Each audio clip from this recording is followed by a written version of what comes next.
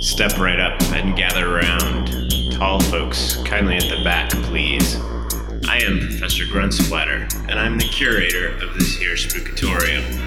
Through these doors are wonders and horrors, maybe even a laugh or two. From the dark corners on every street today, all back through recorded time. You'll hear music and tales of the unknown, mysterious, and perhaps even diabolical. That's right, folks. There are strange things beyond this threshold. But if you weren't curious, you wouldn't be here. So, will you take a chance and come on in? Or will you saddle up to the concession stand and always wonder what you may have missed? Ladies and gentlemen, welcome to Professor Grunsplatter's Spookatorium. There will be no refunds once you enter. Thank you for your attention, and the brave ones, come with me.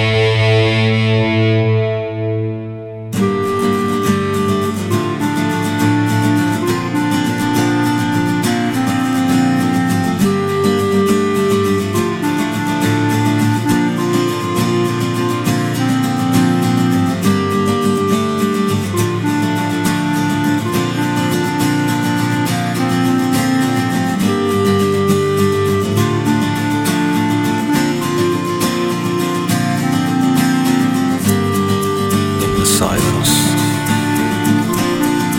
true consecration comes. In the silence, there shall be a raven chant.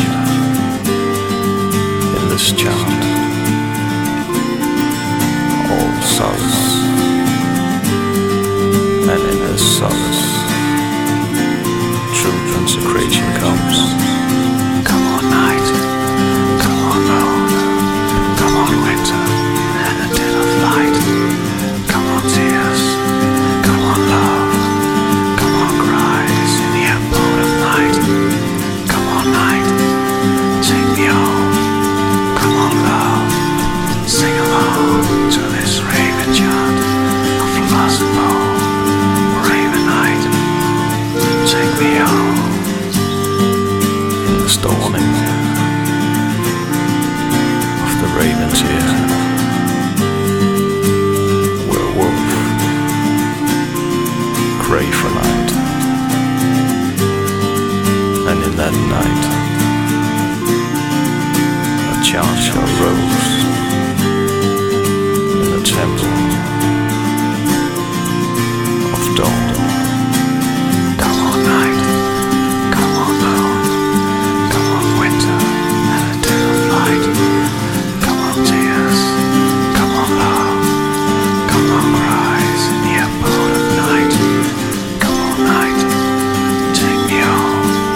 Come on cries, sing along to this raven chant of lost love. Raven night, take me home.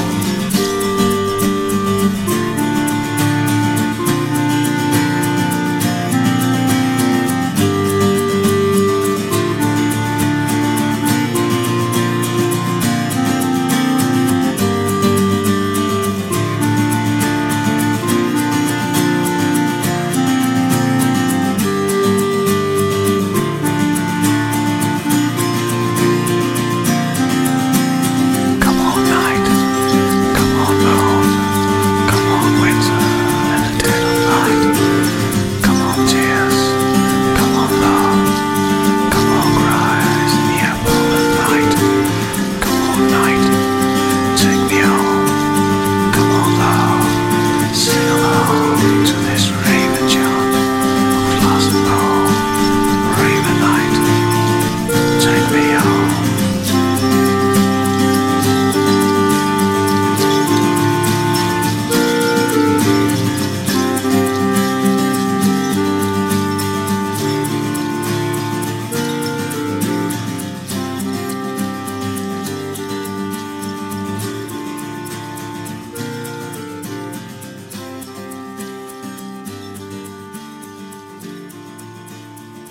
Greetings, I am your host, Professor Gruntsplatter. This is episode 30 of Professor Gruntsplatter's Spookatorium. Opening the show today was Fixions with Crimson Mutation off their Genocity release from 2017. After that was Menace Ruine with a track from their 2008 record, The Die Is Cast. That track was called Surface Vessel. And the last track there was Raven Chant from Of the Wand and the Moon from their debut Nighttime Night Rhymes.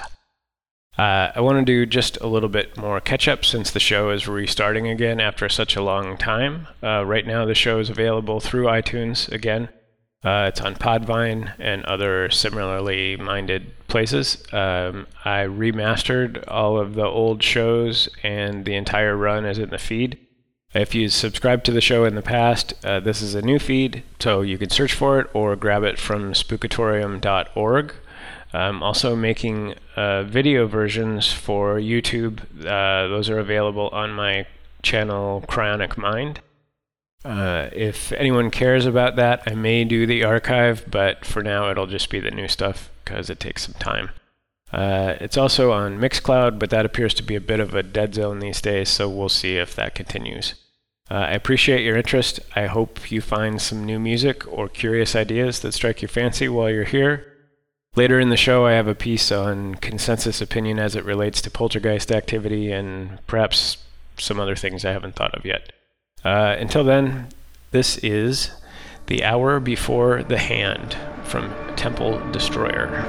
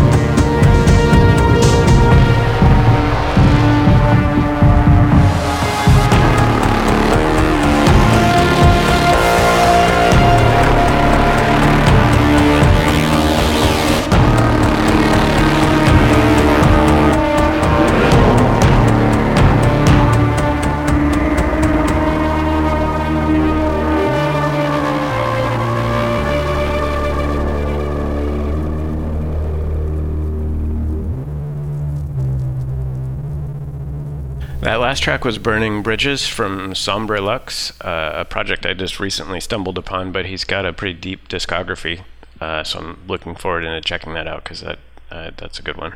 That track was off his latest release, Doorways, which came out on Error Grid, I think, in July. Before that was Ghost Actor with Fire.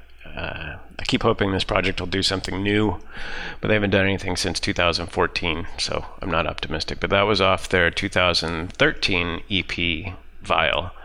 And opening the set was Temple Destroyer, another project with a deep discography, and that was The Hour Before the Hand from the Dreams to Poison Sleep release.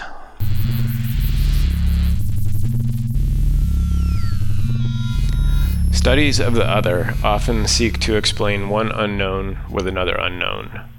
When a consensus is reached for a plausible explanation, it evolves from plausible to accepted, whether there's anything concrete to back it up or not. And this happens across the paranormal spectrum, but today I'm going to talk about how it relates to poltergeist activity. There are those that still call the disturbances associated with poltergeist phenomenon demonic, but the consensus in parapsychology is that the activity is linked to an individual, usually an adolescent on the edge of puberty. Frequently it's a female. The theory is that the disturbances are the result of unconscious psi effects generated by that focus individual. In the Mammoth Encyclopedia of the Unsolved, that was written by Colin and Damon Wilson. They kind of summarize it like this, quote, "In the age of Freud, the most widely held theory was that the poltergeist is some kind of unconscious manifestation of adolescent sexual energy, but no one has so far offered a theory as to exactly how this can occur." And that's kind of my point.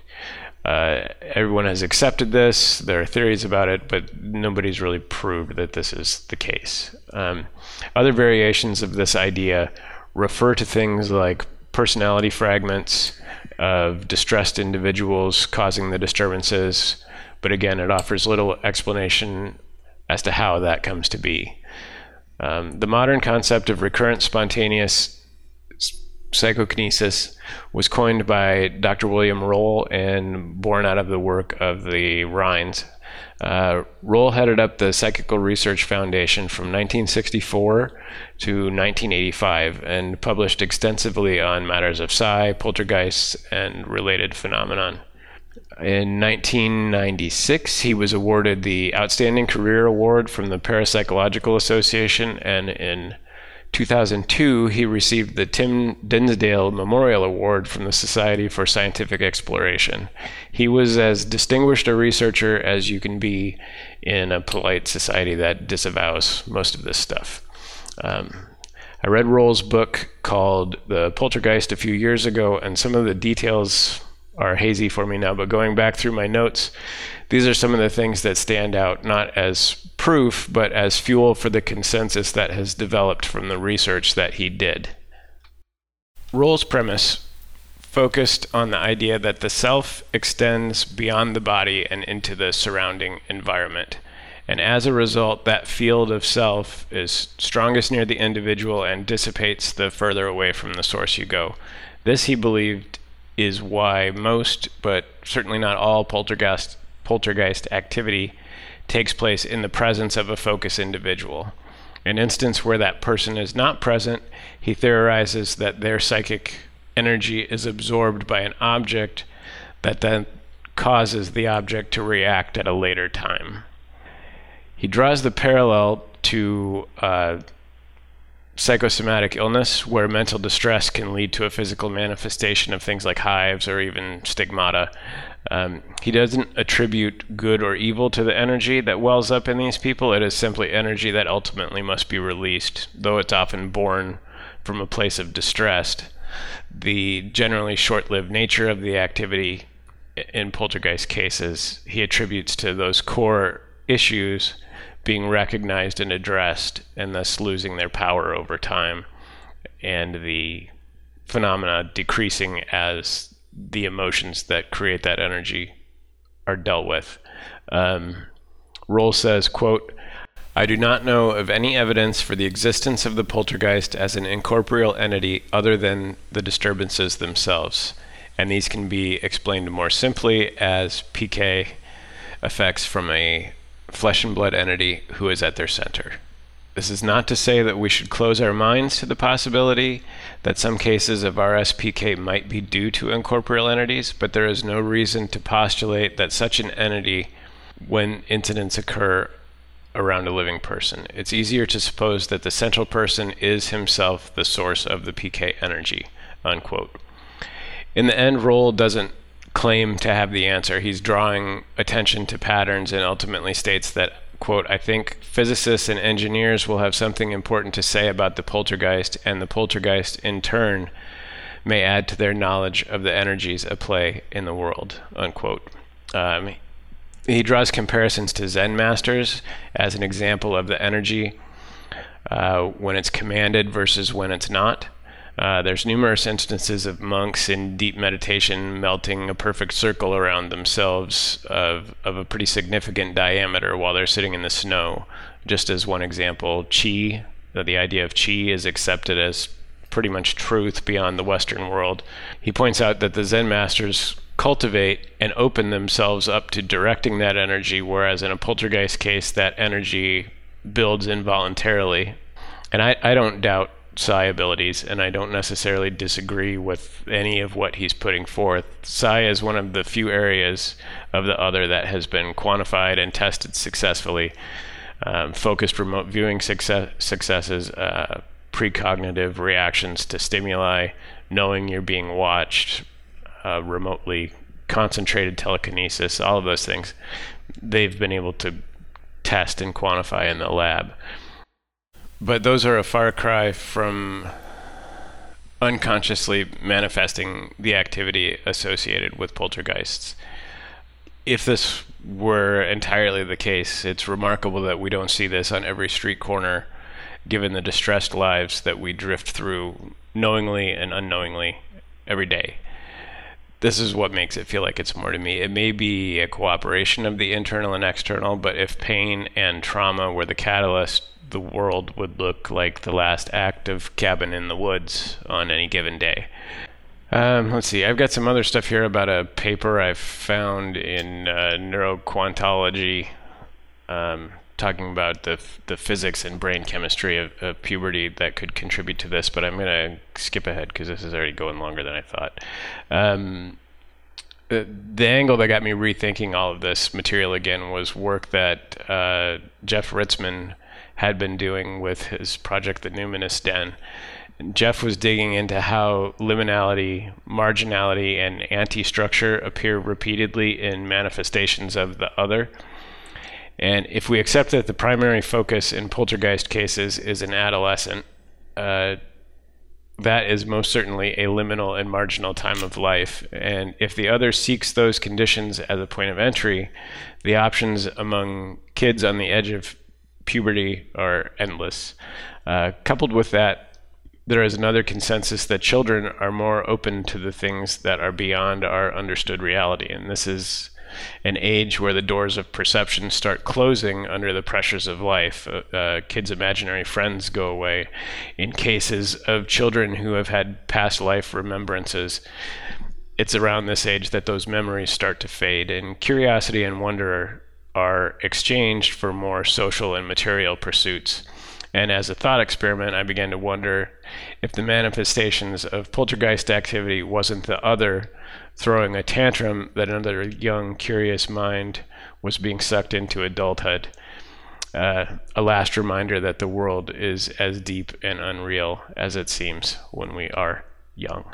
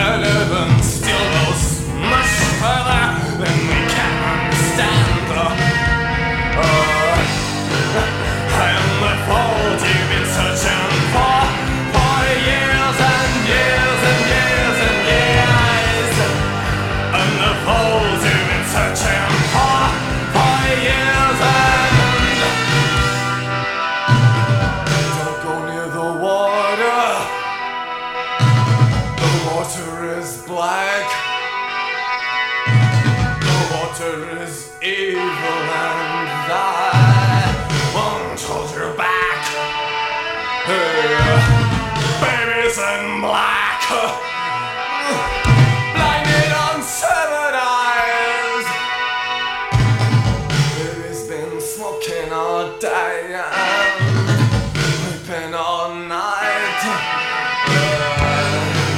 I am the poltergeist session for years and years and years and years.